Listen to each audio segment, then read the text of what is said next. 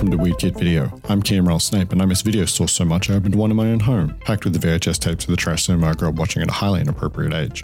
Every week, I force my co-hosts Kira Jade Opitz and Brody McDonald to sit through a movie for us to discuss. So come on in, have a look around, and sign up for a membership. This is Weird Kid Video.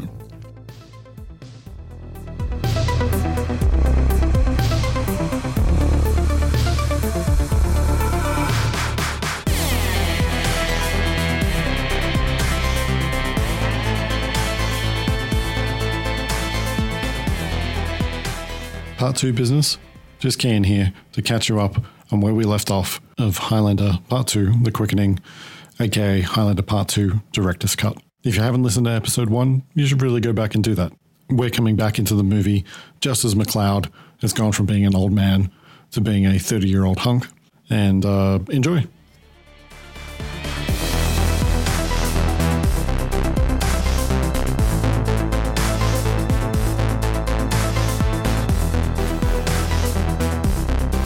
I have to read the script to you. Yes, please.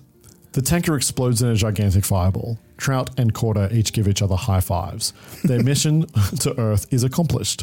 What was Katana so worried about? Behind them, now immortal, once again, MacLeod emerges through a wall of raging fire. 30 years old, at the peak of his powers, and pissed off. The dumpster. Louise nearly has a heart attack. Holy shit. She was staring at a man who was old a moment ago, and now is a sexy 30-year-old hunk. Oh my god!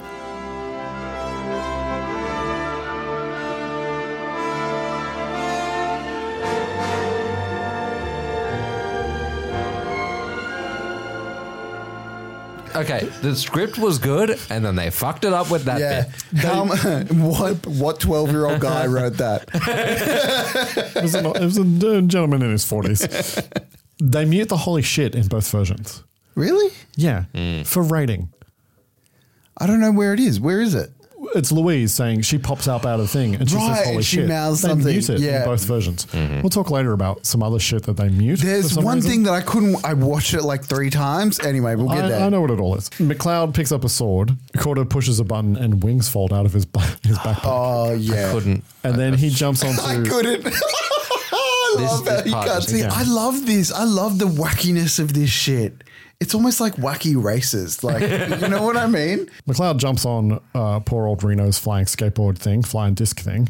This is another example of where they had an idea for something, but they didn't get it all. Yeah. And in fact, they didn't really get much of anything.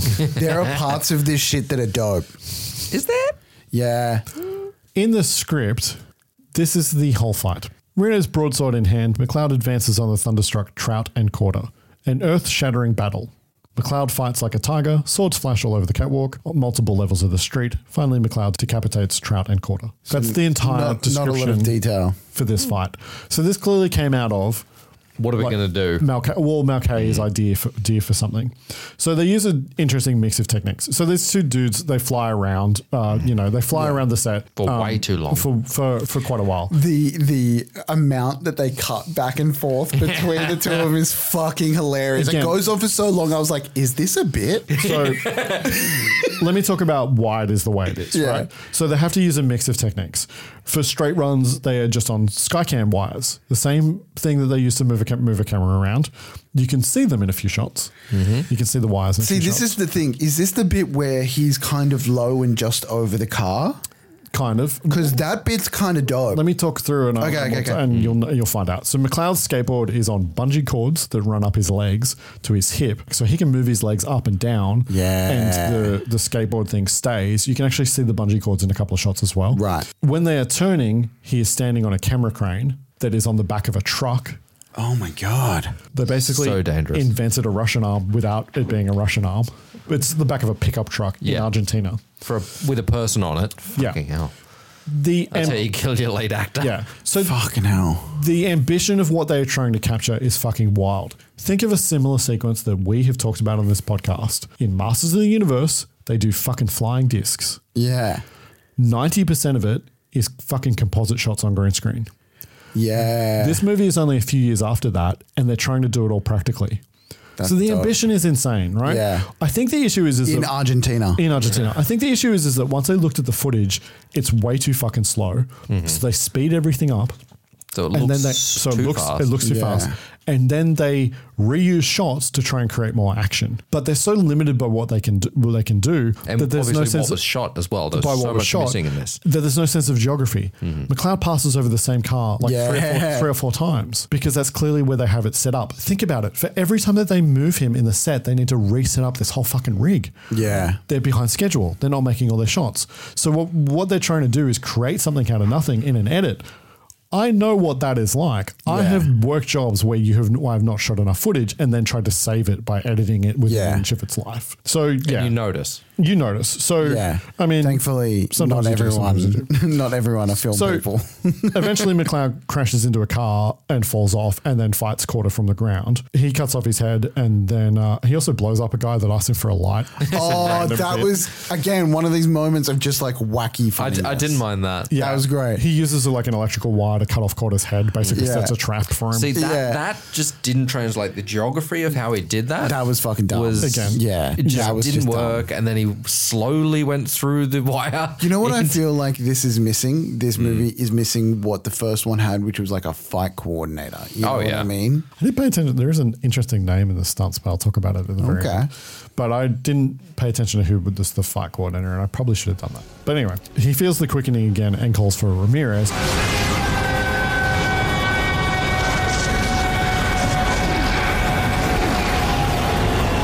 And because of the power of the quickening, the lightning bounces off the shield and summons Ramirez. But I'm going to get to that in a second because it's different in the script. Again, we come back to the screenplay. Energy of unimaginable power flows into McLeod's body. Tenement windows explode. A water tower bursts. Wind sweeps the area. He starts to glow. Eyes raised heavenward. He bellows at the sky. Ramirez, hear me, Ramirez. His cosmic cry, projected by the intensity of the immortal power, turns it into a bolt of incandescent light. Rocketing heavenwards, it pierces the shield with a sound like cannon fire, its awesome force causing the stratosphere to implode in showers of supernovas. A black hole is created in space, accompanied by echoing sounds from down the ages. In clouds of rolling smoke, a bolt of lightning explodes from the black hole and re-enters the Earth's atmosphere through the shield and bounces back to Earth in Scotland. So he came out of a black hole. So it has a much more, like it has this much more epic science fiction version, but they can't fucking do that. Yeah. So it doesn't happen. Okay, so questions, just because we'll probably get to it, so I'm just going to ask them now. Sure. In the logic of the movies that we saw, does Ramirez reappear in Scotland because A, that's where he was killed, or B, that's where his sword is? Because is that sword the sword from the first movie? Okay, it's not got nothing to do with this. He had a katana in the first movie. So So let me let me clear it all up. There is a handled sword. Please don't confuse each other. I will tell you where the sword that he has comes from. Okay, and it is not his katana. Yes, right. The handled sword is from the original fight in the car park. No, it's not. No, it's not. That's what I'm saying. Don't confuse not the katana. It's the sword he's thinking of. What I mean. Well, that's Connor's first sword. Yeah. Yeah. No, they're not. This is what I'm saying. Don't fucking confuse each other. Stop. Just see. Y'all knew what I was talking about, but but then he's bringing up a sword from the first movie that's not in this. That's not in this. Movie. But that's what I was asking. I know that, but what I'm saying to you is I'm about to explain where that sword came from and give you an explanation that does not require you two to confuse each other. The blind leading the blind. During a performance of Hamlet in Glencoe, Scotland, at the spot where the Kurgan cut off Ramirez's head, a bolt of lightning strikes and Ramirez comes back to life. Poor Yorick. Alas, poor Yorick. I knew him, Horatio. Fellow of him.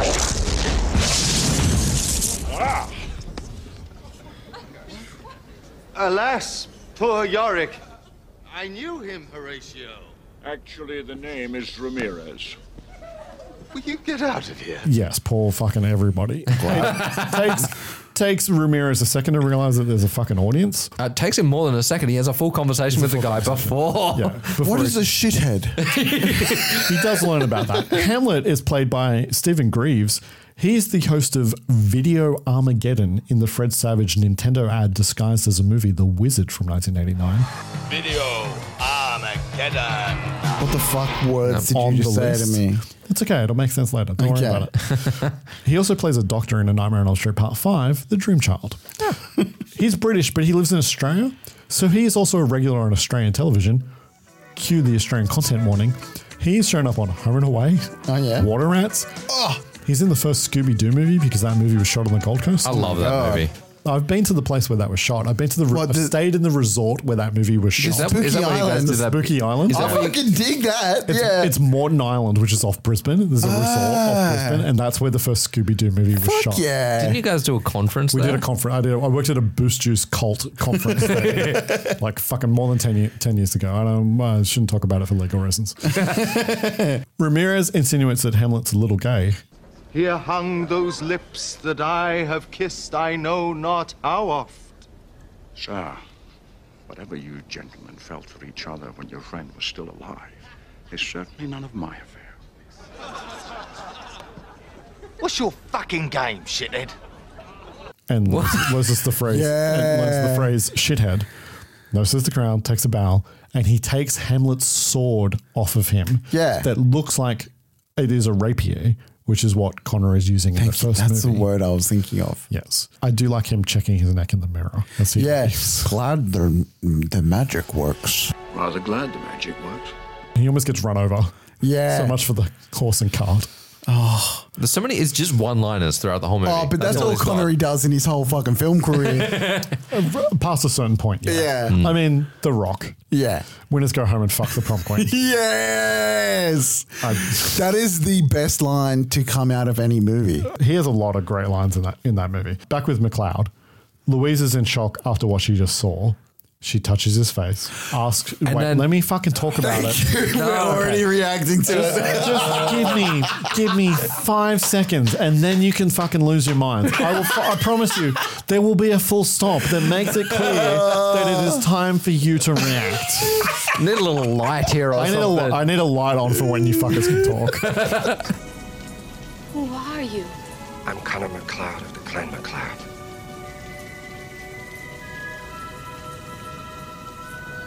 And I cannot die. They get it on a wall to the orchestral version of Who Wants to Live Forever. Mulcahy specifically calls this the bang against the wall scene.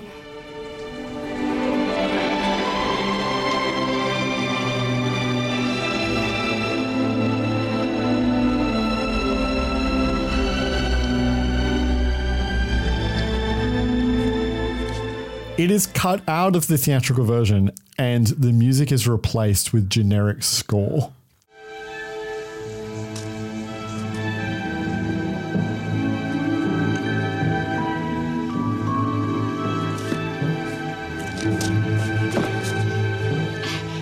I'm Louise Marcus from Flagstaff, Arizona.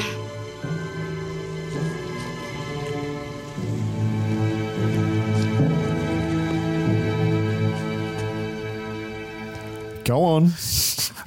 Why was this here? Yeah. It's meant to be hot, How are right? they? No, It's meant not. to be she's in Oh, such shock. so It's not. awkward. It's meant to be, she's meant to be in shock and awe of the thing that she just witnessed. Yeah. And then they fuck, right? It just But doesn't even- translate. But also, like, are they fucking? It's so weird. Yeah, they definitely yes. still got their They're clothes definitely on. fucking- they fuck against the wall. In the Yeah, street. but they definitely still have their clothes on. Oh, It's look, so that, weird. that happens all the time in Yeah, movies. I hear you. Okay. But even in But the it goes theatrical for cut, so long as well. They cut that the is whole thing true. out of the No, theatrical. they don't no, have they sex. kiss in the theatrical cut. yeah, Yeah. they kiss and it cuts in the theatrical But that's the cut. They thing. don't have Even sex. in the theatrical cut, they don't fucking have enough chemistry to be No. kissing on the street. Or bloody moments You- together to wait. know each other. Fucking hell. They met 30 seconds ago. I already read the part in the script. He's a fucking hunk and he's powered by the quickening. Can we have the line The again? animal magnetism of the quickening. I actually think, listen, I'm not trying to justify it the way that it is, but I think that there is a thought in the screenplay that it's like the power of the quickening and then the fact that Yeah. he's hot and she's just drawn to him through the power, through the magic, through the magnetism. Yeah. Now, Nah.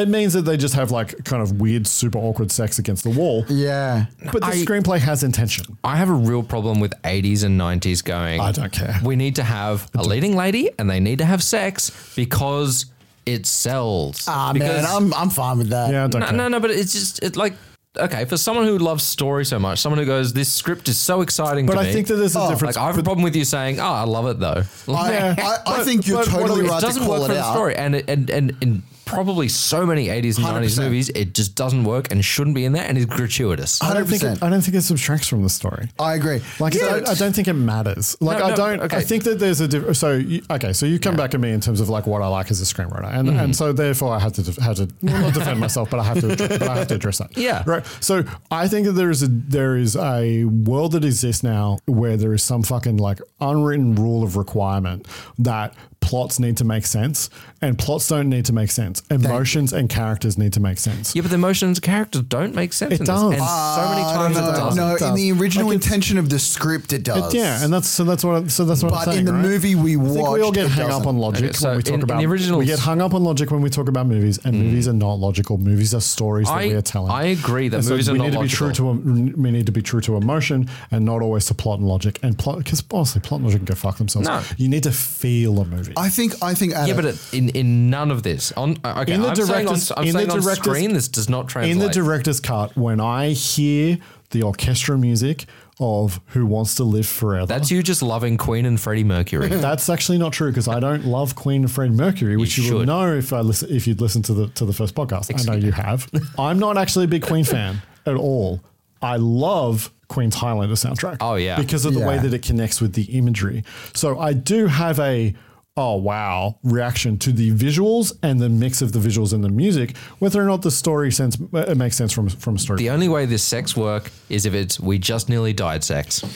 I don't know. I think you're both only way. right. I think you're both right. I think for what we saw in the movie, it's not really justified, but I'm totally fine with just throwing shit in a movie. Exactly. Yeah. And this is such a fucking kitchen sink movie. Yeah, it really is. And like I said, like They're the reason fucking- why I like the this movie intention- is because you just let it wash over The you. intention is that they're aliens. Yeah. At McLeod's house, the fucking design of this space is incredible. It's like 1,000,000 fucking feet tall. There's this giant piece of statuary in the corner. Yeah. And the light above the head. It's dope. You get the sense of the light coming, the blue light of the shield coming through the window and causing like Ridley Scott ripples. Yeah. Which makes sense when the shield is blue and the shield is not red. Louise tries to get it all straight. Okay, now let me just see if I can get this straight. You come from another planet, and you're mortal there, but you're immortal here until you kill all the guys from there who have come here, and then you're mortal here. Unless you go back there, or some more guys from there come here, in which case you become immortal here again. Something like that. Of course. It would be something like that, wouldn't it? Something like that. Is there a scenario Just where he with- goes back there and he's immortal? Right. Okay. So I thought that was a thing. In the theatrical version, there is. Okay. So this is a line that tells me that even if they don't know what they're doing, they're aware of how ridiculous what they're doing is. Yeah. I just wish that they had stuck to their guns Yeah. and not lost their head about it. Thank you. She takes it well. She wants him to check out the shield because no one will listen to her. That's why she started Cobalt. Again, in the script, they do not recap any of that stuff that she says. That is not in the screenplay. That is something that they figured out while they were shooting the movie. Yeah. That's them making this movie going, this is fucking crazy. She also gives him shit for not doing anything for 40 years. yeah. It's been 25 years in the movie. But it still says 40 years in the script that I read, which tells me that they fucked around with how long it had been a few times. Yeah. Then the rest of the scene kind of skews, in the screenplay at least, it skews closer to what the rest of their conversation is. Back in Scotland, Ramirez gets himself a new suit. to the fucking William Yeah, Tell wait, overture. can we just pull out one thing? You usually do. Because if he's 30 after, and it's meant to be 25 years later, he's aged so fucking hectically. It's the ozone layer, man. True. Yeah, that makes sense. Wait, don't you fuckers rag on this next scene, because I love this shit. Oh, The William Tell overture. It's so good. They even wrap up his sword for him. Bro, how good is the feels mirror like- shot? It feels like It's a bit much. It feels like the if there was a studio, they went, hey, we want a montage. We want we want a pretty woman scene. We want a pretty woman scene. We want a pretty woman scene. Like freaking Helen Mirren sitting there going, Yeah. We also have Connery for 6 days. So if we spend half of one day shooting him putting on a suit and doing different things, we can build a whole sequence around it. Yeah. But that's shot at the end where the dude who's helping him is in the mirror. Yeah. And he's looking off. I really like that. Yeah, I mean, it's shot well. Mulcahy shoots it. Yeah. Even there's parts of this movie that are clearly shortcutted are shot well. Yeah, I don't think I've ever seen that before. Like, you're talking to someone off screen, but they're reflected in a mirror in the opposite And then he side leaves of where from you're behind talking. the mirror? Yeah, Yeah. that was really weird, but I is liked good. it. The theatrical version shifts this 10 minutes later, so it's after Katana has already arrived on. Yeah. Louisa McLeod talk about the sky. She's never seen a blue sky. What was it like? It was the deepest blue you ever saw. But it was more than that. White clouds suddenly turning dark with rain.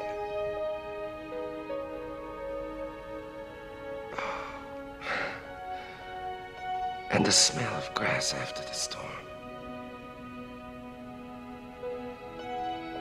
Red leaves in fall. Snow in winter. It was beautiful.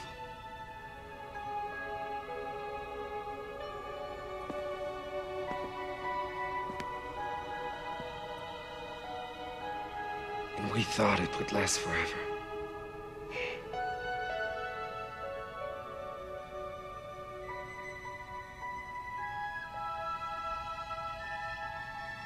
I wish you could have seen it. So do I.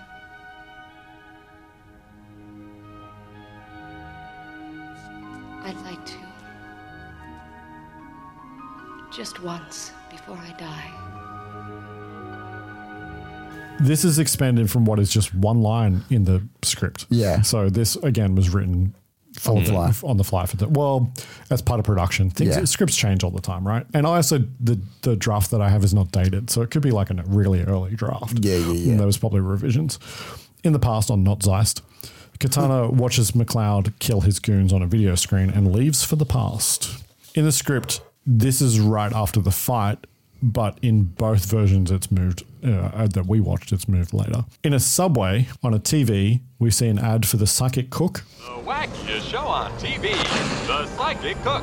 Step into the paranormal pantry with the special guest ghost and prepare meals from beyond the grave. Spooky sauces to ghostly goulashes. It's a whole lot of fun. The Psychic Cook, weekdays at 5. Brought to you by Xenon, the world's highest... I love this guy. How fucking RoboCop is this? Yeah, this is I fucking mad. I would watch that. I would watch that show. This is one of those fucking manically fucking weird comedy beats. It is. It does feel like he tried to shift the tone more towards like a RoboCop satirical tone in places. 100%. I would have loved if they lent into that hard. Oh, it would have been amazing. It would have been amazing. There is something that is similar later on. Yeah, I know exactly the beat. Yeah. Katana arrives smashing through the street and into a train. He talks to a guy wearing an eye patch TV who was in the We don't get an explanation in for the director's cut. He's watching a Godzilla movie. Yeah. In the theatrical cut, you never see what he's watching. You don't understand what it is. I liked that shot where he's just It's like so Godzilla's good, right? trying to talk to him in the side of the That's face. again another one of those RoboCop beats. Oh yeah, Yeah. totally. Yeah. This sure doesn't look like Kansas. How does he understand what that means? Yeah. Has he seen Wizard of Oz? Yeah, I don't Did they know. get Wizard of Oz on Zeist? I mean, the future. I mean, the past. Time is a circle. Time is a flat circle. I like him terrorizing the kid. You're a little one, aren't you? Bet you've always wanted to drive one of these, huh?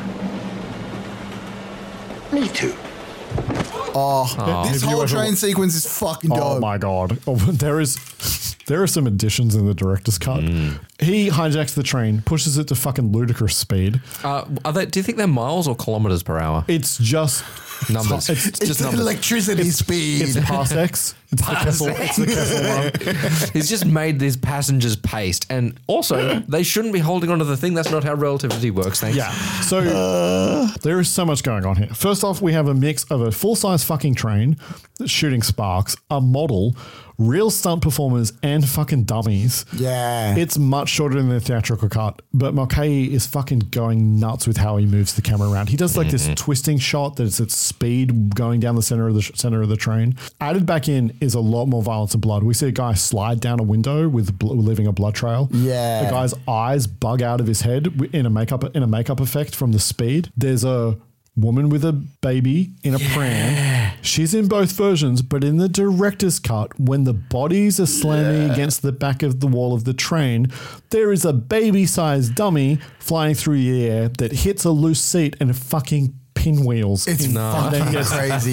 Did you not spot it? It is Oh my God. amazing. It is fucking loose, this whole sequence, man. I love it. Oh, it's fucking amazing. It's Can I so say? Unhinged. It is a RoboCop level of unhinged. This is It what I a mean to the Starship manic. Troopers level of unhinged. Yeah. This is the Highlander Verhoeven movie. Can I say, I feel like there is these manic or RoboCop moments. I feel like something that Australians and New Zealanders kind of have inbuilt to our kind of sense of culture and funniness. Because like a lot of New Zealand cinema, you see this, a lot of like Australian, like low budget stuff.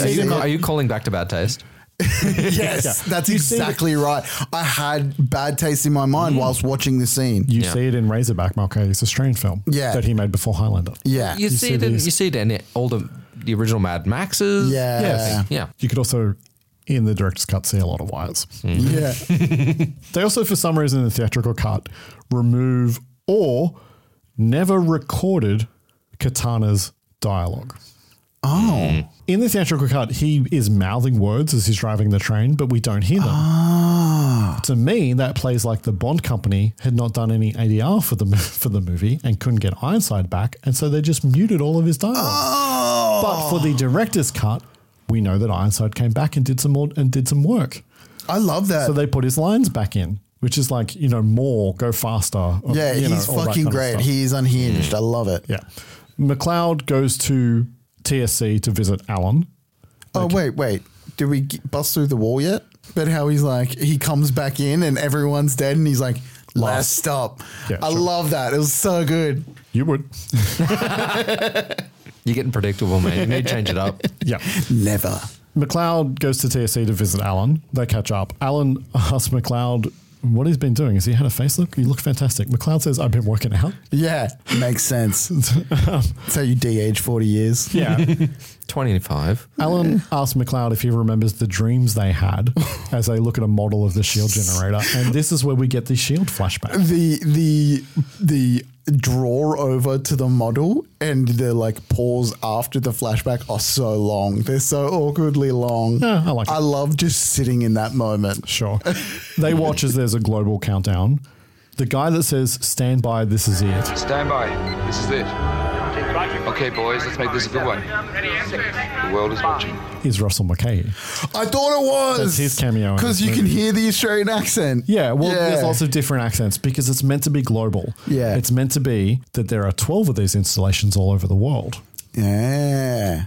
In the script, each of them is named for a month of the year. Yeah, December, which is why this is the January, December installation. And then we get a montage of the shield starting. We get a mix of old and new visual effects. There's some nice model work here as the laser fires into the sky and the shield turns on. I really like the model of the shield building. It's a building and it's also the laser.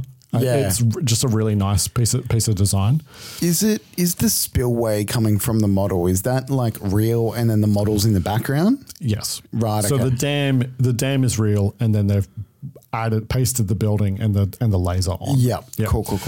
In the screenplay, we get a montage as the shield is being installed From the December installation, the beam hits a low-orbit satellite which spreads it across the world. Other installations interact the same way across the globe, laying down a pattern of intersecting laser beams, popping and hissing with energy, slowly turning the sky yellow. In China, technicians gabble in Chinese, adjusting and monitoring instruments. In Paris, people watch as the shield spreads over the Eiffel Tower. More of the sky turns yellow. In Russia, farmers stop during harvest, staring into the heavens. In Africa, women and staring children watch from mud in awe as yellow sky drives out the blue. In New York, kids on a playground quit basketball, staring up at the sky. It's pretty scary. In front of a Japanese tea house, two businessmen and a bowing geisha look up as the nighttime heavens change. On a Texas prairie, a cowboy running 200 head of cattle takes off his Stetson and glasses, watching the blue sky above him disappear. At the December installation, cheering and applause, McLeod shakes Alan's hand. McLeod is aware of the predatory way in which Johnson of the TSC sticks close to Naaman. There's this other character called Johnson that's in the screenplay that doesn't exist. Yeah. That is like the head of the TSC corporation then. Yeah. So it's a much more epic sequence than we get. It goes all over the globe, and you see people watching it come. Yeah, which you don't need, but it would have been way nice. I think it plays more of a spectacle thing. It plays better with the montage we got earlier, which is like Ramirez and McLeod through time, and it just changes this movie is very small compared to the first movie. Yeah. Because we are only ever in what is meant to be New York in 2024. Whereas the first movie moves all over the place. Yeah, right. Back with Alan and McLeod, Alan tells him on screen, on the computer screen, what has happened. Again, the production design of this set, out the window is a giant fan that there's just rotating and they're shining smoke and light through. So it's just gorgeous. Yeah. And David Blake is watching them via video screen. Alan tells him that the radiation on the computer screen tells him that the radiation is normal and that McLeod has to go above the shield to see it. He gives him half of the coordinates that he needs, but Blake comes in and interrupts them, taking Alan away before McLeod can give him the other half. Blake, of course, Dr. Cox is John C. McGinley, Dr. Cox from Scrubs, or FBI agent Harp in Point Break. Yeah. Where he utters so many immortal lines that it's impossible to choose, but I'm probably going to go with... Hey, you're a real Blue Flame special, aren't you, son? Young, dumb, and full of cum. I know. What I don't know is how you got yourself assigned out here to Los Angeles with us. I mean, hell, I guess we just must have ourselves an asshole shortage, huh? Not so far. Seriously, I love him. He's in lots of He shows up in all kinds of things. He's great. We've gushed about him before, but like I was not expecting this, like, because this is our second watch of the movie, right? When we're watching the director's cut, did not see this coming. Well, he's in the first one. No, did not see the whole longitude and latitude plot part coming. Oh, well, that's because they cut it out of the actual version entirely. McGinley, by his own admission, is doing an Orson Welles impersonation, which is why his voice is so low. Right. I love that. But it's not consistent. I didn't realize you got in this early. Not usually, but we got to talking. Forgive me, David Blake, Connor McLeod. Oh, yes, of course. I'm afraid I'd forgotten you were still alive. He only does it in a few scenes. Yeah. Like you can tell that he's not confident with it and he knows that the movie he's in is not going well. So he just stops doing it at a certain point.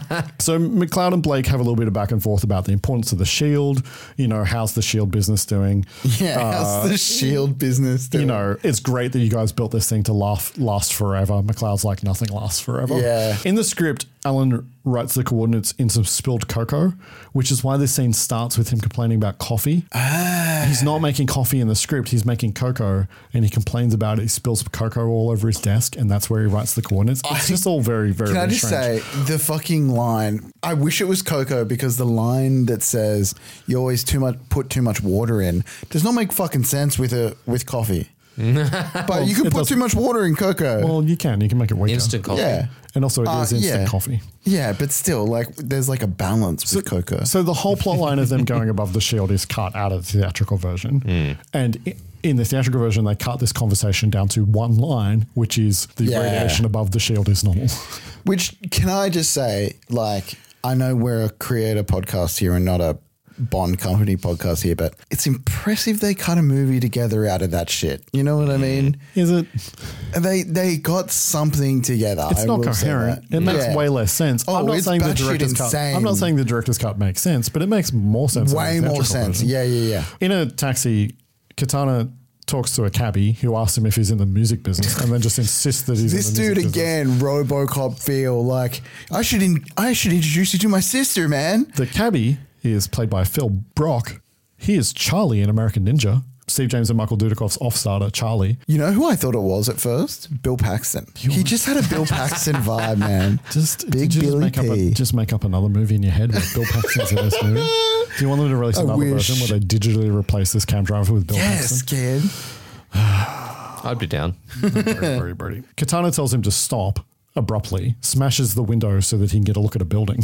So bizarre. And then, so we need to talk about buildings and geography here. Yeah. Because in the director's cut, this turns into Katana's lair. Yeah. But in the theatrical version, they make this the building where TSC is having their board meeting. Yeah. And then they use it, the inside of this building, again later for something really dumb. Where the power... Yeah, okay. Sorry. Trust the format. On a plane, Ramirez is watching a very horrifying safety video. This is the best part of the film.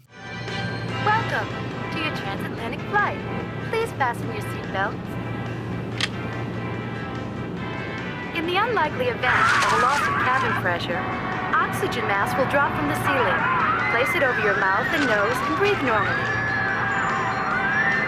In case of fire, please do not panic. Place smoke hood over your head and crawl to your nearest exit.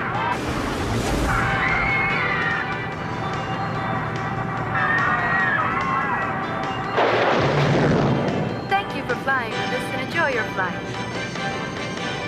Again, very RoboCop. This is a fucking... I was losing my mind at this. It was so good. It's great. And then we go back. Unhinged safety video for the audience. The model over the plane crashing. Yeah. How they're that's crappy on purpose. Yeah. It's just amazing. It's so good. Yeah. Fucking horrifying. On the roof of Katana's lair, which is this awesome dome with a giant steel eagle, he takes a deep breath. Fuck, it's cool. It's his kind of town, and then he calls for McLeod. They do use this in the theatrical cut, but they put it like way later, where it doesn't make any sense. And then back with the plane, Ramirez is flirting with the woman next to him, who was just laughing maniacally the whole time. But how good are they back and forth? Do you think it's just her as an actress just not knowing how to deal with John Connery? They add a line that is ADR in the director's cut that's not in the theatrical version. Forgive me asking yet again, but how do we remain so high above the earth with safety? By drinking.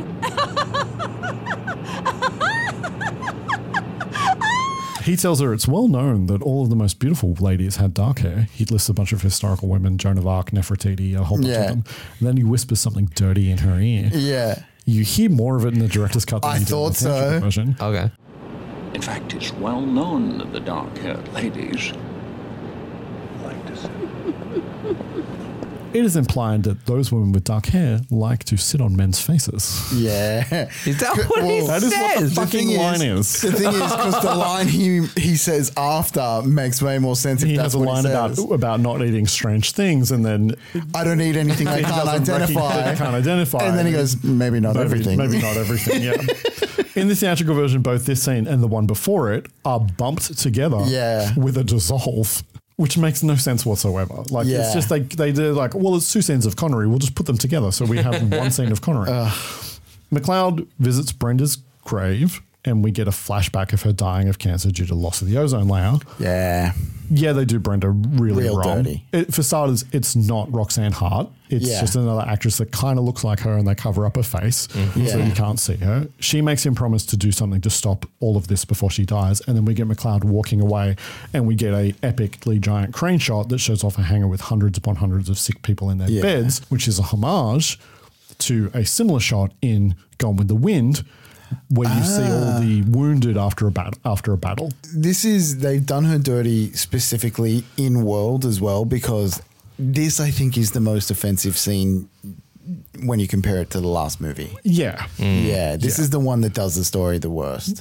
Again, they write themselves into a corner, right? They need a new love interest. Almost most of this type of continuing series of movies in the 80s and 90s, there's always a new love interest in the next movie. Yeah, It's never the same person. In the theatrical version, they use this shot at the start of the movie, and they cut McLeod out of it. They start, because the shot is McLeod walking they away. do too. They use it at the beginning of the movie to establish the radiation and the sickness from the shield. The solar radiation is killing everyone. At the grave, Katana confronts McLeod. Ironside is just having fun. He kisses a statue.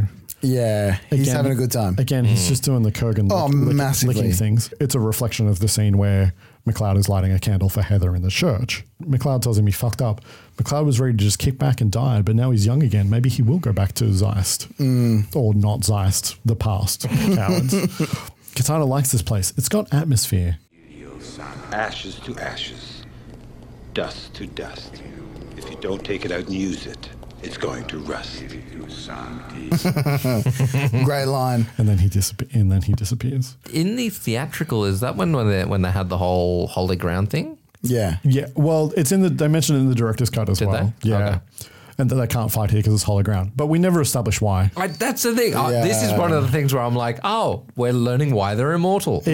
Tell me why. Even in the screenplay, they never address that. Because of God, people, you heathens. Yeah. McLeod's place, we redo the circling top-down shot from the first movie, but on a staircase this time, and it is gorgeous. Yeah. As we follow Louise into McLeod's vault room. I love how it is moving at the pace to keep her in the same part of the frame. Yes, it's so good. It spirals. It's gorgeous. That's Makahi's thing. Yeah. Imagine if the whole movie was that level of detail and craft. We see him on a rugby team in like 1910 at war. She reads a part of a ship's log. The Rosemary.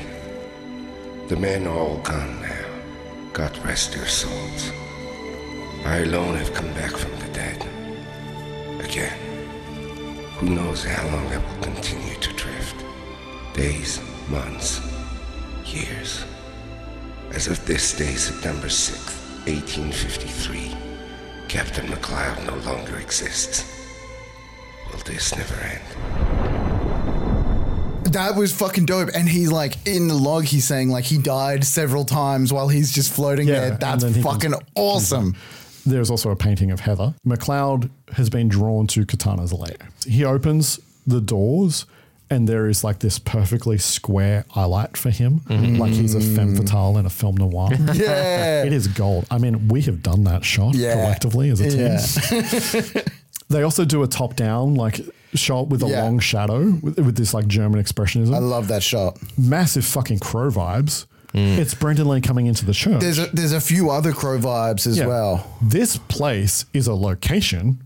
It is a disused waterworks in Buenos Aires. It had just recently been decommissioned. Strangely enough, it was built in Scotland and then shipped over to Buenos Aires. Weird. So that is a Scottish waterworks. That's random. Oh my God. Totally strange. A random security guy falls to his death. Yeah, I never got that. It's just kind of like, so we can do a cool effect. McLeod climbs the stairs to the top of the dome where he finds Katana and they fight.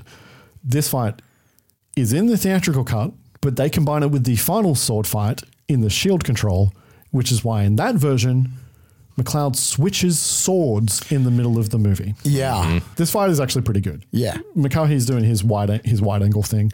McLeod ends up standing on top of an elevator and Katana cuts the cable and McLeod rides it to the bottom where it smashes itself into pieces. That is real. That elevator is full size. They are really dropping it, and Lambert is really riding it all the way fucking down from that height. They are using a descender rig, which is usually used to slow down and stop people who are doing high falls on the lift. All the sparks, everything, real height, really in camera, him really riding it. What the fuck is wrong with Lambert? Trying to kill him? Yeah. It's great. It's fantastic. I mean, he's safety rigged and they stop it before it gets to the bottom. Obviously, the crash is like a separate element that they do with the mannequin. Any piece of like machinery that much? In Argentina. Yes. So, yeah, that's why. I love McLeod cracking all his bones back into place. Yeah. And I can I just say, I love that they break up the fight in the director's cut. Like, it first of all, it matches the first film, like they're trying to do way more. Yeah. But you just need confrontation with the baddie. It paces it out. Paces it out way better. Yeah. The theatrical cut is horrendous. At home, he wakes up Louise. She asks him about the painting and he tells her about Heather and then also about Brenda. Again, the lighting here is fucking spectacular. Her hair is like backlit with this golden light. It's so beautiful to look at. In the theatrical version, she makes no comment about the fact that he is really dirty and has a cut on his head. Because the fight has not happened in the theatrical version. In the theatrical version, like I was going to make a note. I was like, is he dirty? McLeod's just filthy. Yeah. He just doesn't bathe. He hasn't bathed since he fought Reno in court. As an old man. Yeah. McLeod hears a noise and sends her upstairs. And he's attacked out of the shadows by someone with a sword. Again, Mulcahy brings back his giant sweeping crane shots from the first movie. Yeah, boy. And there's this moving light across the scene that makes the grids of the windows, kind of the detail of the windows come alive. So it's fucking stunning. Of course, it's Ramirez.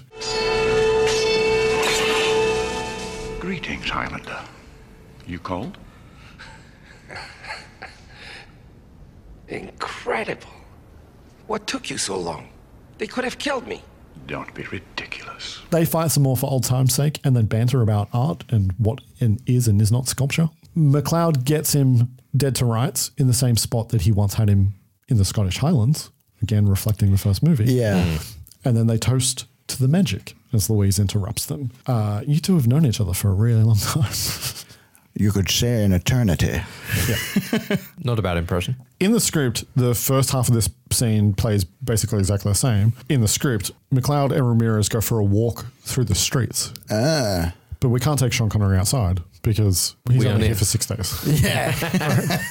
In the street, they pass a hulking street sweeper that is spraying antifungal spray all over the city to stop the mold because of the humidity. Mm-hmm. The exact same fucking thing that Ebert complained about. Fucking hell. Ramirez wants to know why McLeod never returned to Zeist to take on Katana after the first movie, and he's pissed off with him. Ramirez's function in the screenplay is to get him to go back to Zeist and claim his identity after he's become distracted by his life on Earth. There can be only one. He's like fucking Christ or Anakin Skywalker, right? Yeah. He's meant to bring balance to the Force. I mean, the Quickening. And because they are fucking cowards, and in the director's cut, they made it not Zeist, they can't put that stuff back in the movie. Yeah. Which means Ramirez is basically fucking useless in both versions. Yeah. He basically just serves to be a buddy. Comic relief. Yeah. Yeah. There's also a scene of the three of them in McLeod's vault room together. Ramirez gives McLeod shit for being a hoarder and never throwing anything away. It's then in the screenplay that Louise comes in and tells them that Alan has been sent to Max. And that scene ends in the screenplay with McLeod giving Ramirez back his katana. Fuck. From this point on in the theatrical version, they turn 3 locations into one place. They combine the Max security prison, Katana's land, and the shield laser. Oh, yeah. All into one place. Katana doesn't have a lair in the theatrical version. Not at all. Yeah. Because in the theatrical version, at this point, there's only 20 minutes to go, and 5 of those are credits. Yeah. They move something from the middle of the movie to the end of the movie, and they compress 3 places into one place. Yeah. In the director's cut, we go to Blake. He knows what Alan's been up to. Blake tells Alan that it doesn't matter. There isn't enough energy on Earth to take down the shield and not kill everybody. In the script, it becomes important, but in the movie, that's never really explained or dealt with. Yeah. It's going to be business as usual forever. He calls Alan a traitor, and they have a place where they send traitors. Yeah. We then get the TSC boardroom meeting where Katana interrupts. Hi. Yeah. This is like this. kind of Crow vibes as well. Oh, yeah, totally. Yeah. There's lots of movies that are like this. Yeah. He's come to join the corporation. Blake has another goon shoot him multiple times and he gets back up. Yeah, it's very The Crow. McGinley's chewing all the scenery here. Yes, indeed. That was brilliantly done. Bravo. Yeah. Katana gets up and beats the goon before slowly snapping his neck while making weird eye contact. Oh, I loved this. I thought this was him trying to like wrench his jaw open. I thought it was same, but he's just snapping his neck while making weird eye contact with Can I just say heavy eye contact? Can I just say, no matter what the context is, whether it's fucking Godzilla with some fucking Tyrannosaurus Rexes, if a bottom jaw is being snapped off a head, I'm fucking down for whatever that action is. It is fucking brutal and it is always just way too violent and I'm here for it. Good to know. Partners. Blake is in with Katana for some reason. I guess because they need to combine those two things together. Katana wants the Highlander. Right. Wilson, could we get on the Highlander thing as soon as possible? God, these two fucking actors are so good. McGinley's laugh at the end is so clearly just him losing his mind in improvisation. My God, fucking both of those actors, Ironsides, and what's Dr. Cox's real name? McGinley. John C. McGinley. Fuck, they're just unbelievably good. Yeah. Back at McLeod's place, Ramirez asks him about the shield. What's this thing outside? And why? McLeod goes to a globe with a yellow shield around it. Yeah. And then they kind of talk about the fact that they don't have the longitude that they need. Louise tells them that Alan's been taken to Max here in the movie. We've already done the vault thing in the screenplay. And then like there's this weird like shift in Ramirez's tone. The edit is weird. The edit is weird in both versions. What do you mean? Ramirez just suddenly gets very angry and smashes the shield. Yeah, that's right. Around the globe and says, "Your time is now." Yeah. It's a weird tone shift. I feel like in the director's cut it makes more sense. But again, because it's built to function as him telling him, it's your time now to take your destiny to become the one, become fucking Neo, become Anakin Skywalker, whatever. At Max, security stops them at the gate. This is just gold from this point onwards. They roll up and Ramirez introduces himself with his full name. Yes. Because they did that in the first movie, so they have to do it again. Yeah. Right? You have entered a restricted area. Please identify yourself immediately. I am Juan Sanchez Villalobos Ramirez, Chief Metallurgist to King Philip II of Spain, and I am at your service. This is Checkpoint 1 outside of Security Installation Max. Identify yourselves. Hey, take it easy, man. First time in the desert. Which way to Vegas? Okay, jerk face. Stay put and we'll come get you. Connery says, "Hit it, dude." Hit it, dude.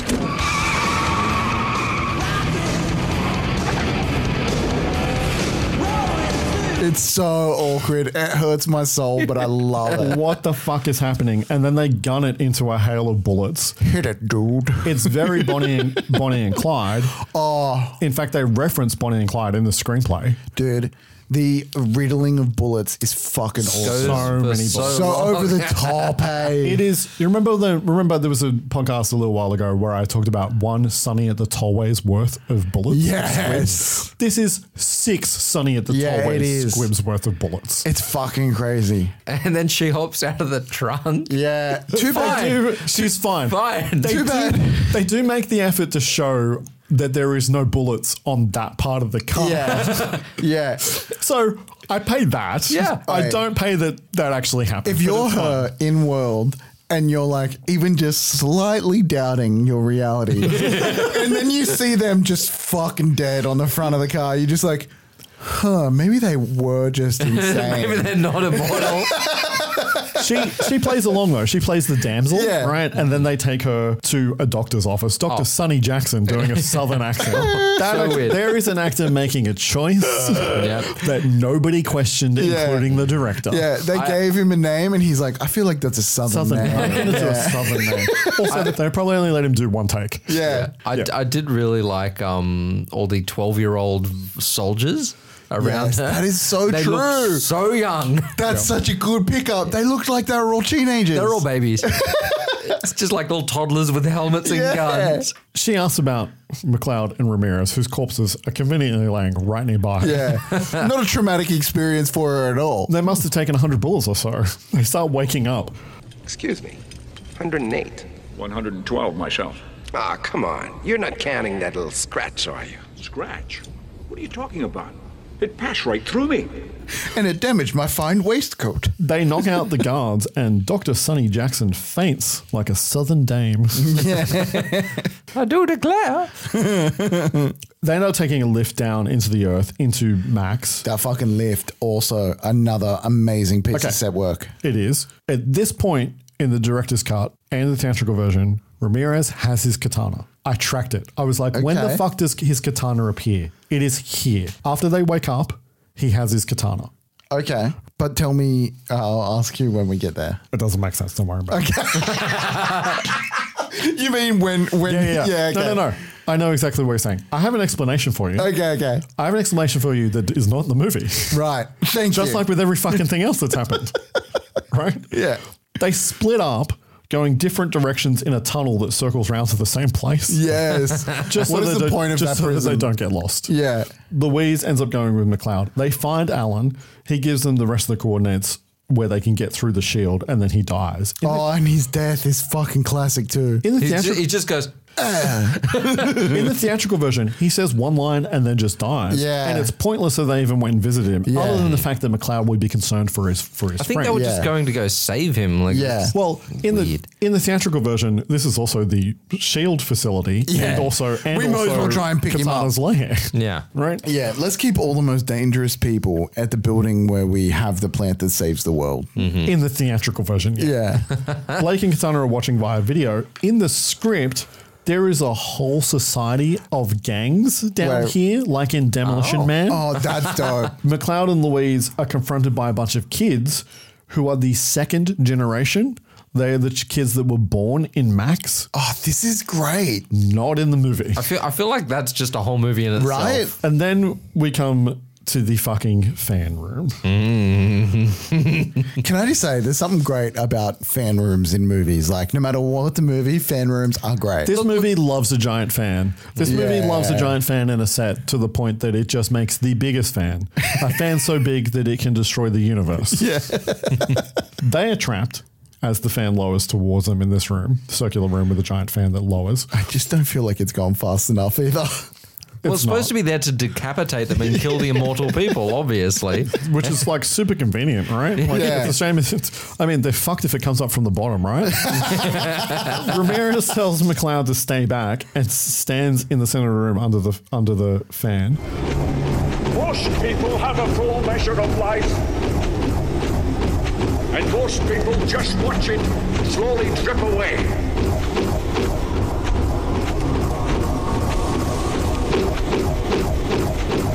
But if you can summon it all up at one time, in one place,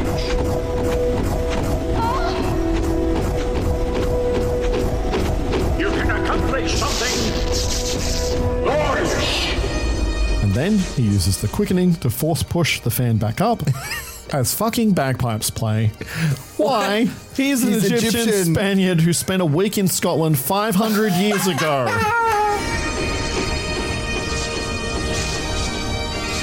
My time here is over. You must go and search out Katana. It'll take the power of you both to destroy the shield. Will I ever see you again? Who knows, Highlander? Who knows? Go. Yes. McLeod asks him if they'll ever see him again. He says, "Who knows, Highlander? Who knows?" It's the door just fucking opens, despite the fact that she has been putting a code in. Yeah. In the screenplay, she knows the code because she used to work there. Or she figures out the code because she used to work there. Yeah. McLeod and Louise leave, and then the fan falls.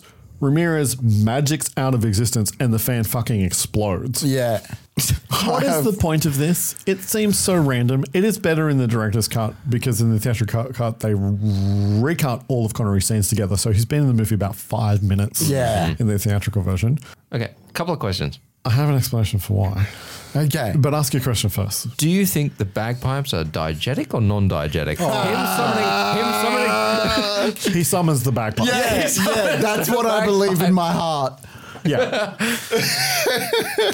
Great question. Thank you. That's the only one. I was totally fine with the scene otherwise. In the script, he doesn't fucking die.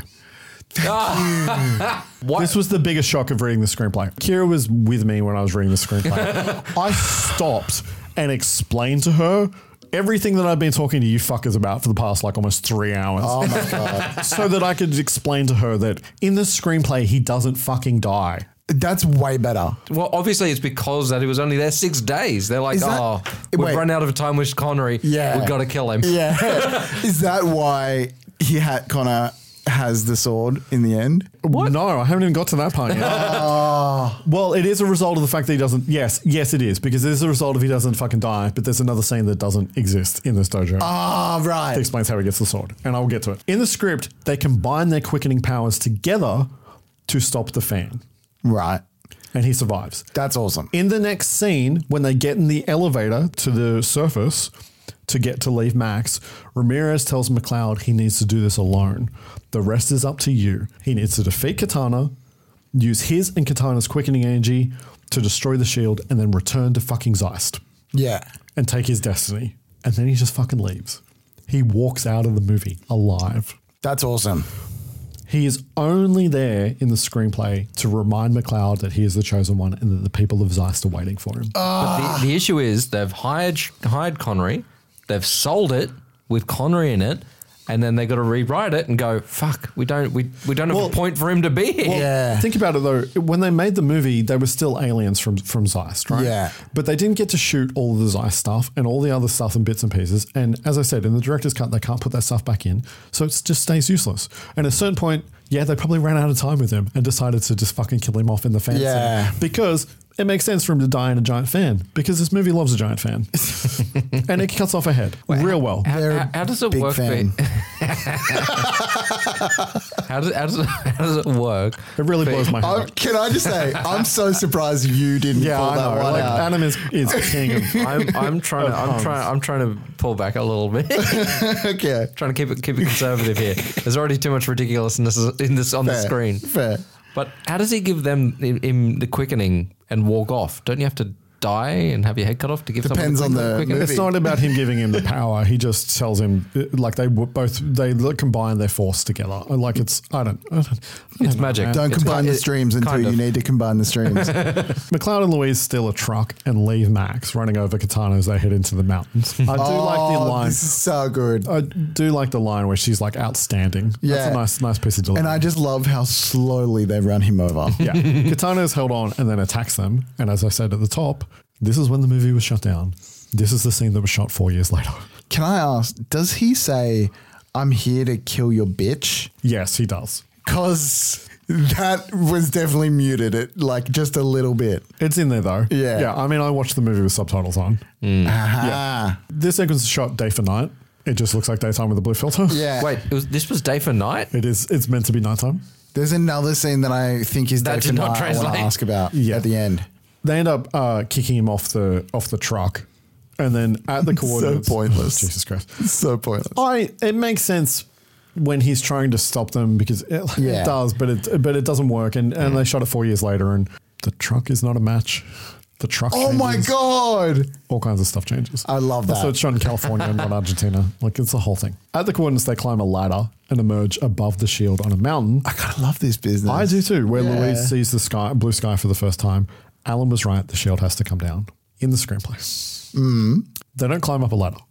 They ride a ski lift through the shield. What? When they get into the mountain, they have a snowball fight after watching rabbits frolic. That is fucking bizarre. And then they fuck with a view of the stars. No. Wait. I'm not even at the bit that you're meant to react to.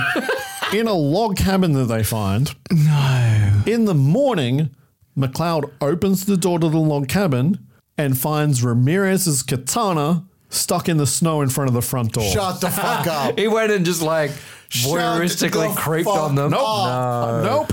That's what happens in the screenplay. That is the loosest shit I've ever heard. That is crazier than him just having it. That is the in canon of the screenplay reason that in the theatrical version and in the director's cut, he has the fucking katana for the rest of the movie.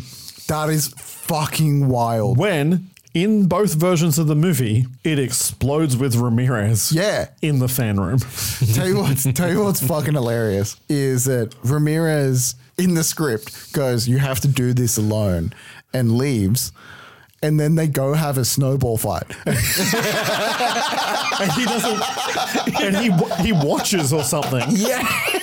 He just goes, listens at the door. I swear to Christ. They're doing it. You get the sword, man. You win. Reading this, I lost my fucking mind. I was just like, he doesn't die. I'm like, what the fuck? He doesn't die. And then in the next scene, he just leaves. And I'm like, what the fuck? He just walks away. And then like 3 pages later, There's rabbits frolicking, and then they fuck in a cabin, and he just leaves the sword for them because he didn't want to interrupt them. Oh, that's fucking It's wild. like he forgot to give him the sword and be like, oh, your sword. That is I'll see you. I'll catch you later on Zeist. Yeah. See you soon, pal. Fuck. Didn't want to interrupt your fornication. Oh my god. Fuck. What? Yes. I'm sorry. I know I'm going on about it, but it's just like in some movies, it's like, yeah, Strange you've choice. got to do this by yourself because they're injured. You've got to do this by yourself. Mystical power reason. You've got to do this by yourself because I'm fucking over it. Catch you, man. I got shit to do. Yeah, like I'm alive again. I met this. I'm woman, really not met about this this woman anymore. on a plane. I saw this fucking hectic like safety video. I'm all about living right now. Have you guys heard about television? I want to watch a lot of television. I don't want to go back to Zeist. That place sucked. Fuck. Yeah, continue after Sorry, that. I don't know. Yeah. I don't even know. And see. I had to go, seriously, when I read that in the screenplay, I had to go have a sandwich and a lay down. Yeah. Like I needed to. Need a sandwich. I need a sandwich and a lay down. Is that your recovery? Yeah. Oh, fuck. It's a hard thing to swallow. The sandwich or the script. But it's like wild choices everywhere. It doesn't matter whether it's a certain cut or the script. The Shield Corporation. They've been gone for like 24 hours. They like fell off the radar. Even though Katana saw, which doesn't, whatever. Anyway, Katana's confident McLeod will come back to him because reasons. Blake is worried that they've figured it out, that the radiation is normal. I love this. Katana looks out a window and sees McLeod driving towards the Shield building. Yep. That is what happened. And then he picks Thank up you. Blake by the dick and throws him out a window. No. So first, Blake then goes, "You're really fucked up, pal. Fucked up. Yeah, you really miscalculated that one, dickhead." That's his Orson Welles voice. Looks as though you fucked up, eh, partner? How good is his reaction where he's like, you almost buy it for a second through. He's like, did I? You think? And it's like almost like he's genuinely reflecting. And then he grabs him and crushes his dick and throws him out a window. And that fucking scream. ragdolls that motherfucker. That scream he does when he cracks it. blood curdling. Yeah. Choices. So many choices. So many choices. You feel it, right? That death is a fucking RoboCop death. Yeah. Louise and McLeod enter the laser room and Katana is waiting. Cut out of the director's cut is McLeod and Louise getting into a gunfight, which is in the theatrical version. Yeah. Well, because in the theatrical version, there's it's the all joining- fucking cut together. Yeah, because it's three different places. Yeah, in cut the into one theatrical place. version, it's like 1, 2, 3 of all these scenes throughout, and one scene he's using fucking one sword, one scene he's using halfway the through. katana. Yeah. So in the theatrical version, they have the fight in what is his lair. Yeah. Connor falls down the elevator shaft, puts his bones back together, walks through a doorway and has the katana instead of the broadsword Yeah. he had a second earlier. Yeah. In the theatrical version, why does he tell her to like hold off the goons? Because he can't fucking die unless they cut his head off. Thank Like, you. What's the point of that whole motivation? Thank you. You stay here To give her Get some shot. volition. To give her action, because otherwise she just watches. But for the like rest of the movie. I was watching it too, and she's done played anyway. a damsel in distress pretty much the whole movie, except Apart for from the the- first little bit and the end little because bit. she's seen to be capable at the start of Yeah. the movie, and then the movie gives her nothing to do. Yeah. In the script, McLeod uses the laser to project the words "I'm waiting" to draw Katana in. That's a callback pretty to good. the earlier scene where Louise used it to put their fucking catchphrase on the shield. I like that. I do like that. They fight around the laser. How ominous would that be to everyone else in the world? It's like, what does that mean? That's so sick. They fight around the laser. This is not much of a fight in either version. Yeah. It's clearly hamstrung by the fact that they probably had no time to do this. Yeah. Is this the part where he gets his jaw dislocated? It was probably during this fight, yeah. Yeah. So McLeod ends up taking off Katana's head and then absorbs his power. In the script, he monologues a Katana first. Ah. Connor McLeod has a monologue. A hero in the screenplay. monologue. Yeah. I don't see them much. No. And in Katana's eyes is a look we haven't seen before. McLeod. What does it feel like, Katana, to be afraid? I know. I've been afraid to live, knowing I couldn't die, and afraid to love. But that's not true anymore. For my friend Juan Ramirez, for my friends on Earth, for the future of Zeiss, and for me. Drawing back, McLeod swings with all his power. There can be only one. And he cuts his fucking head off.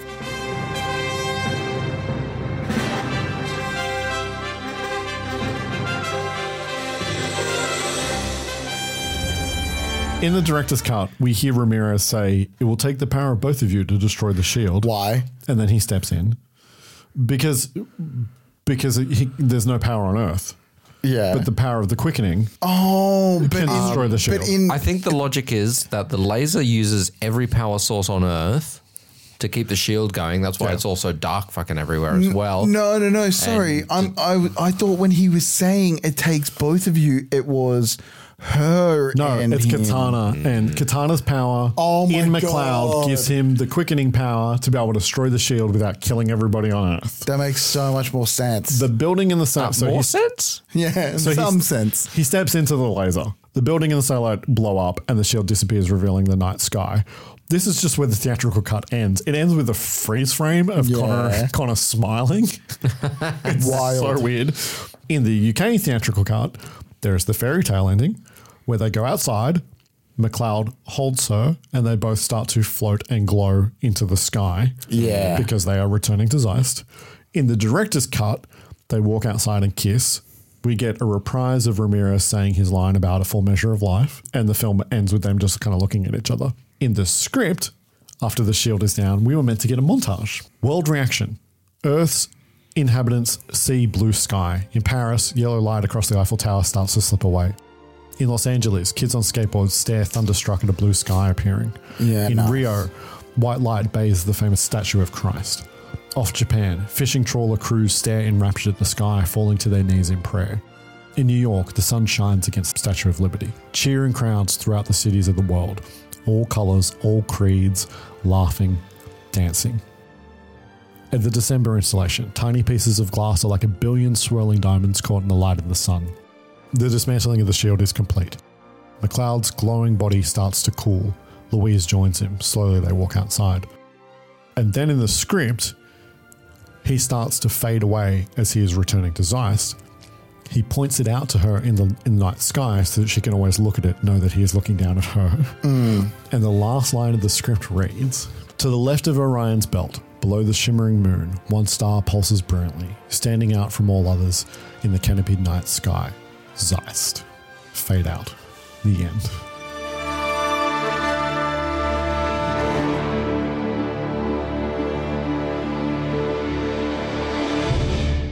And that is 3 versions of Highlander 2, The Quickening, aka Highlander 2, whatever the fuck this thing is. Director's cut. What a film. What a picture. What a film. What a picture. Loved it. Okay, so 10 out of 10. Yeah. By the way, one of the stunt crew guys of this movie is Mike Stone. He is the fight coordinator of American Ninja. Oh, shit. He is the bad guy in American Ninja 2, The Confrontation, which you guys chose not to watch so that we could watch this movie. You bastard. I think it was a good choice. An appropriate age to have seen any fucking version of this movie or read the screenplay in any universe or planet or whatever throughout time and history. What age are you allowed to have acid trips? Legally or medically? I don't know. No age? No. Okay. Nah. Do you have an age? I watched Highlander 1 when I was like mid-teens. Loved it. Everything, you know, you think it's fantastic. Great sword fights, awesome villains, awesome heroes. Fantastic. This, I'd be confused as shit. I wouldn't know what to do. Yeah, to be honest, I think you need to be of an age where you appreciate good, bad cinema. You know what I mean? That's the thing. There's not enough action to justify kids watching it. Yeah. In a sense of just like, you know, you're a young teenager going, shit, yeah, there's great sword fights or, you know, weird monsters getting squished like in the last movie. I reckon late teens? Yeah. Yeah, I kind of feel like this question is kind of useless with this movie for the first time ever. It's like this movie just breaks the format of this podcast. It does. Hey, in a second, you guys are going to get to rate this shit. So, yeah, I mean, I was 9 when I saw Highlander 2, The Quickening, the theatrical version for the very first time. But did you like it? Oh, I just remember being very confused. Yeah. Can I get your dad's reaction to finishing the movie? I don't remember. I just remember No? I just have remembered very distinctly his reaction to the start, rewinding, and then having to read a title and say out loud, "Zeist." Yeah, it takes a lot for me to not finish a film. So, did he finish the film? No, we finished. We watched the whole movie. Okay. It was just more like he was so confused in the first 10 minutes that he needed to go back. Oh, he felt that's like, right. He felt like he fucking missed something. Yeah. Wait. All right. Would you watch this movie again if you're in free will? Any version? Yeah. I'd actually be curious about the Renegade. True. It's basically the same. It just has crappy visual effects and it cuts to like VHS looking footage. This is one movie that I would legitimately love to inflict on other people. I would like to teach a class about this movie. What not to do to make a movie. Not even not what to do, just like... It's a phenomenon. That's what it is. It's just such a strange artifact of such a particular set of circumstances. Yeah. It is. It's like a film artifact. We have to rate this fucking movie. Yep. We're going to rate both versions. Yep. The way that we rate movies is on a 5-star scale, with 1 being I hated this movie, 2 being I did not like this movie, 2.5 being I liked parts of this movie, it was fine, 3 being I like this movie, 4 being I love this movie, 5 being this is one of my favorite movies of all time. I require you both to rate the theatrical cut. Me first? You first. You go first. The theatrical cut. I warn you, I'm not giving you my rating for either version until Sure. you have done both. Yeah, because of course. You like to leave us in suspense. Controversial take. 4. The theatrical version of 4. Yep. I honestly... You're fucking insane. That cannot be a legitimate rating. I felt like this was like a really fun dementia. like that sounds horrible. Trigger warning: anyone who has family with dementia, Brody just insulted you. I feel like this is a really fun like slip into an like madness. You know what I mean? I feel like this is like someone's on happy gas and they're like, the room's going weird. Yeah. Like when I just like let it wash over me, I was like, I'm having a fucking ball. Like I'm actually just like, I don't care what happens. I'm having a ball. You? I was a 2. Yeah, that's also a legitimate rating. Last week, Guyver broke me a little bit trying to watch that movie. This one wasn't so bad. I was interested. I was in it. I was trying to figure it out, and I just couldn't because it didn't work. That's the thing. It just didn't work. Yeah, I'm very curious because I didn't really give you the opportunity. What the fuck was your reaction when you were like with the aliens? What was your like first reaction? Aliens, I was like, they're trying to explain it. Okay. You gave him room. Gave him the benefit of the doubt there, and it just... Nobody else did. Yeah. Like when this movie came out, nobody gave them the benefit of the doubt. Like, I was torn because I wanted to give him space. I don't think it is the best explanation. I feel like people walked out of the cinema. Oh, yeah. People would have walked out and had fucking arguments with everyone. Yeah. Like, it would have been an argument-creating movie. There was no argument. It was universally hated. Really? It's universally hated. I've never met anybody that likes this movie. I don't like this movie. The theatrical version. Brody's put his hand up, which is great in a fucking podcast. Dickhead. But... You don't count. Yeah. Also, you watch this like this week. Yeah. Like, you know what I mean? It's a different thing. If you had grown up with this movie, there's a particular way to feel that. But okay. As I said earlier in the podcast, I believe that we don't need to know who the immortals are. People probably watched it and went, hey, we need to know. Like, we didn't need anything more than the first film, though. In the first film, I was like, these guys are immortal. There's a few of them. This is happening. Yeah. I'm in. And the movie was kind enough to go, you know what? People can just accept that. Yeah, and let's have fun with it. The director's cut. Right, the director's cut. Do you need me to do the scale again? Or No. Controversial opinion. Let's say... Is going to go lower. Let's say no. Let's say the theatrical cut is a low 4. Right. The director's cut is a 4.5. So that's the variation between the two for me. So it is a 0.5 from I loved this movie. This is one of my favorite movies of all time. It's almost, yeah, because like you guys know how much I love these fucking ludicrous movies. Yeah. Like the more ludicrous they are, it's like I have two different rating scales. You know what I mean? A rating scale for legitimate movies and then a rating scale for movies that are a step into madness. And I fucking love them. Like I just had such a fun time. I can't believe I'm actually going to say this, but respect. Yeah. I was going to be a 2.5. the podcast has changed my opinion. It can do Right? that. It does that. Yeah. It's bumped it up. They weren't going to be 4s for me either. It's bumped it up to a little. Okay, no, I'm not. This is not going from a 2.5 to a 5, man. No chance, baby. Yeah. It's gone to a 3. I liked this movie. Yeah. And I liked the mythology behind it, the story behind it, how it became so crazy, and why it is the way it is. Yeah. Okay. Here we go. Yeah. You ready? Strap the fucking. Are we going? Are you going ratings first or Rand first? It's all the same thing. It's all the same thing. My experience of this movie is and I talked about this a little bit in the backstory, is the confusion and then existing in a society where this movie is like universally hated. Yeah. Over the course of researching the episode, I have completely turned on this movie. Really? You hated this movie? And I'll explain why.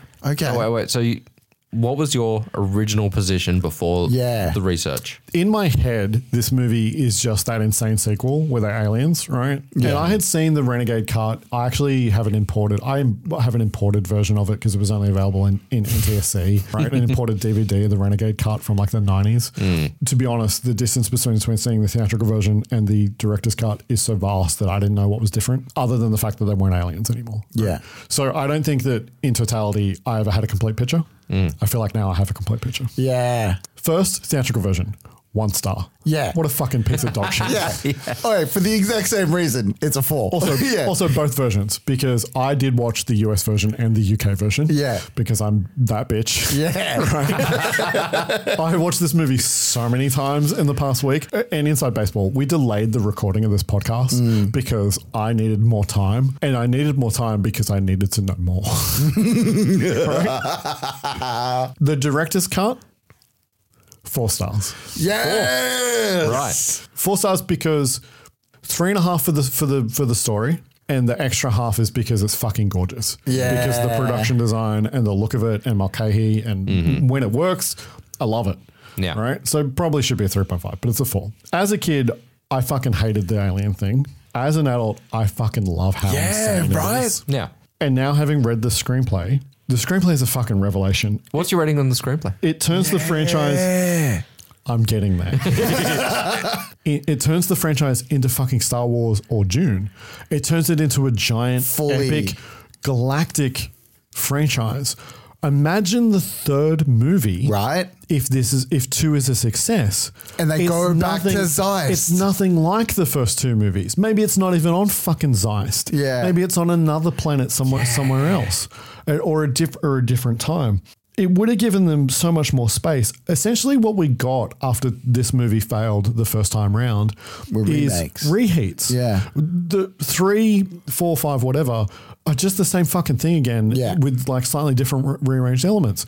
It would have turned this franchise into something completely wildly different. It would have made it way more interesting than it is. I think the filmmakers were 100% wrong to cave to the backlash and make the director's cut the non-Zeist version. Yeah, I 100% agree. I want another cut of this movie that restores them as fucking aliens. And that movie, based on that screenplay, is 4.5 stars. Yeah, hundo. Now, what I will say is that the screenplay needed another draft, right? The screenplay is not... Yeah, like you said, it seems like an early version. It's clunky. It's clunky in there's like some fucking like just clunker lines. A lot of the action dialogue is not things that can be played. It's like describing something that you can't show, which is kind of not great. You can't do it in a script. Not great screenwriting. So some of that stuff need to be rewritten into show, right, instead of just telling you on the page. Like, you know, there's a thing that says the year is 2024. This is what the thing is. It doesn't show you. It doesn't give a visual description of how we're going to tell that story. It just gives you the block of information, right? So the script is not ideal. But I wish they'd gotten to shoot that movie, or at least a better version of that movie. So the never completed screenplay is 5 stars. Yeah, fuck yeah. But it doesn't exist. So the rating of record is 4 for the director's cut, 1 for the theatrical version, 4.5 for the screenplay. Yeah. I feel like it's what we've spoken about with the movie Prey. Okay. I'm curious about how you're going to make that connection. Yeah.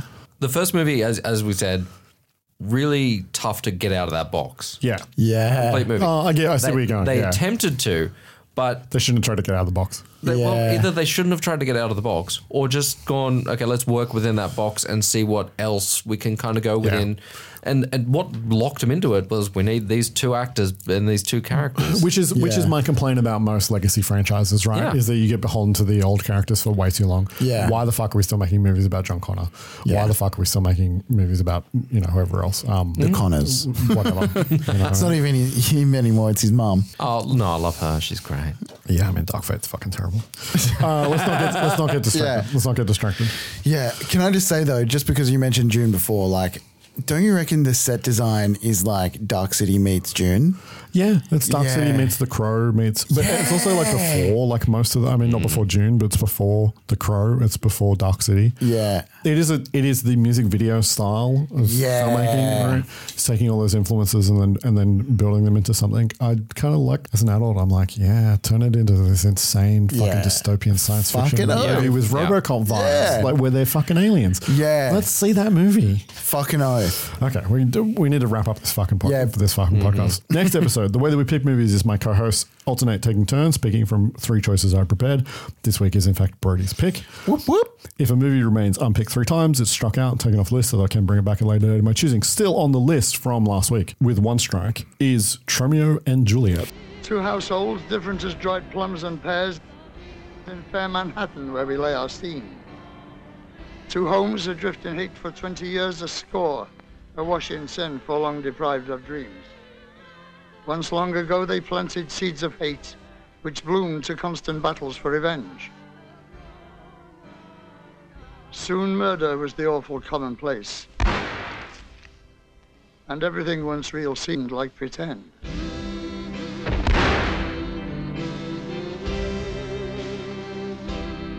Deep within this storm, a love into is sparked, spawned in a box of glass one star-crossed night. All I can say is you're going to have to bring some fucking heat, Ken, to have me not pick this. And then returning... Wait, do we have 2 new ones? Oh, yeah, because... We lost American Ninja 2. You lost American Ninja 2. Well, we didn't really get to do Aliens this week, so let's do Aliens next time around. I'm returning The Hidden. I want this car. Jonathan Miller would never do anything to break the law. I need the keys. Thank you. Bye. He is a very fine, very honest gentleman. Something strange is happening to some ordinary people. Yeah, that's Jack. Real nice man. What do you do, rob a bank? He's a law-abiding taxpayer minding his own business. Killed 12 people, wounded 23 more, stole 6 cars, most of them Ferraris. If anybody deserves to go that way, it sure in the hell's him.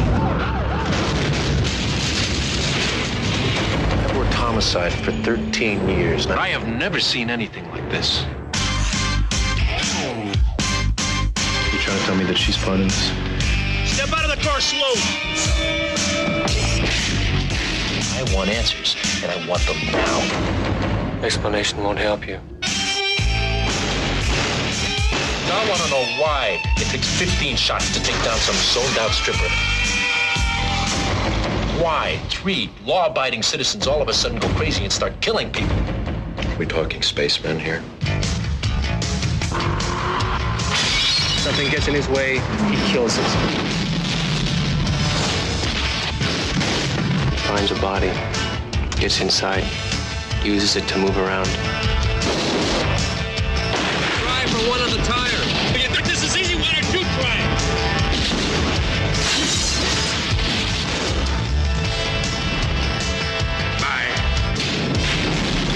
I guess a career in the police didn't really prepare you for this, did it?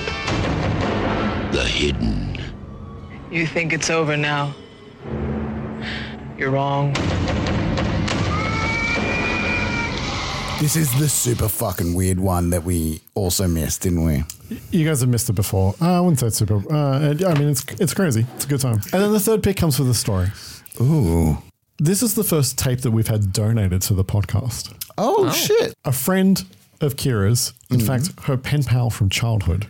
Okay. Avid listener of the pod and Twitch streamer, Jody. Yo, what's up? Hi, Jody. She sent a baby care package to me, Kira, and my son. And in that, there was VHS tapes. So I have pulled one of those tapes. Okay. So I am adding to the list Evil Dead.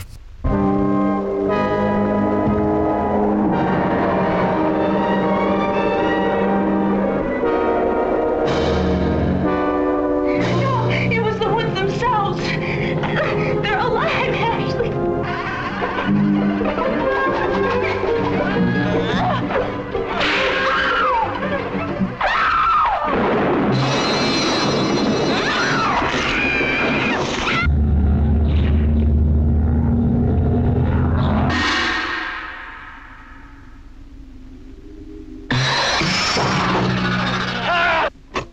I fear that the only way to stop those possessed by the spirits of the book is through the act of bodily dismemberment.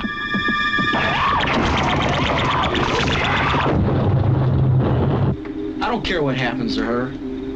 She's your girlfriend. You take care of her.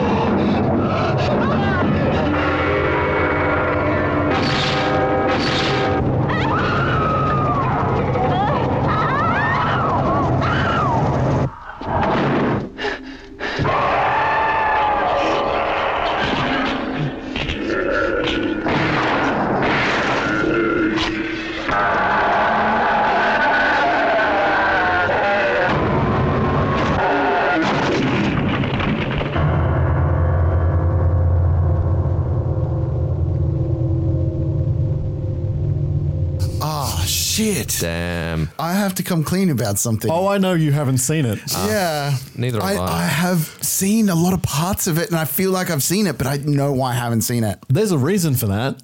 And if you pick it, I'll tell you about it. Okay. Is it because you could just watch the second one and it's the same thing but better? Ooh.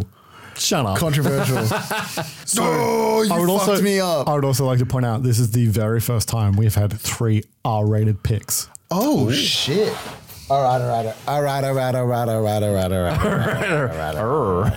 So Tromeo and Juliet, I have been looking forward to, because we could not do this with Kira on the pod. We cannot do Tromeo and Juliet with Kira. Kira actually said to me, because she's seen that movie, right? But Right.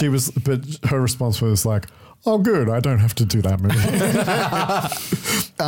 Second of all, I kind of want to do Tromeo and Juliet just because it's a whole genre of cinema, which I know I've heard a little bit about, but I don't know very much about. It's a genre of cinema I've had on the list before and you fuckers rejected. Which one was that?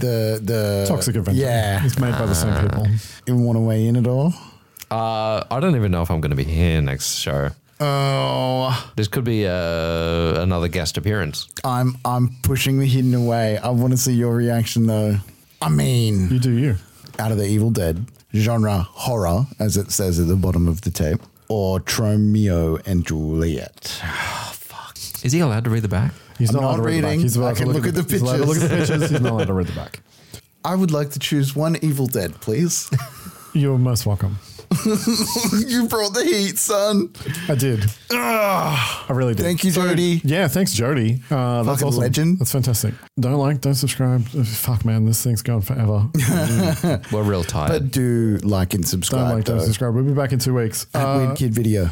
Instagram, TikTok, Twitter. All the Weird good Kid Video. stuff. And we're now on YouTube. I'm boy. slowly adding back episodes on our off weeks. So there'll be classic Weird Kid Video. Jim Carter on YouTube this week.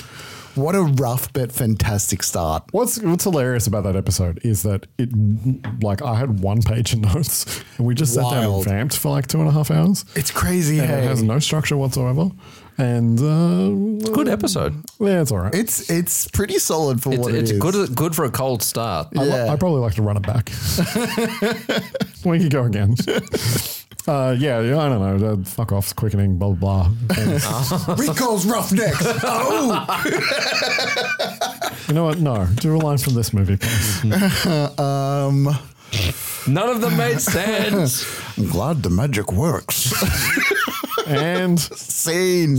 Oh my God. Can't believe we've survived this.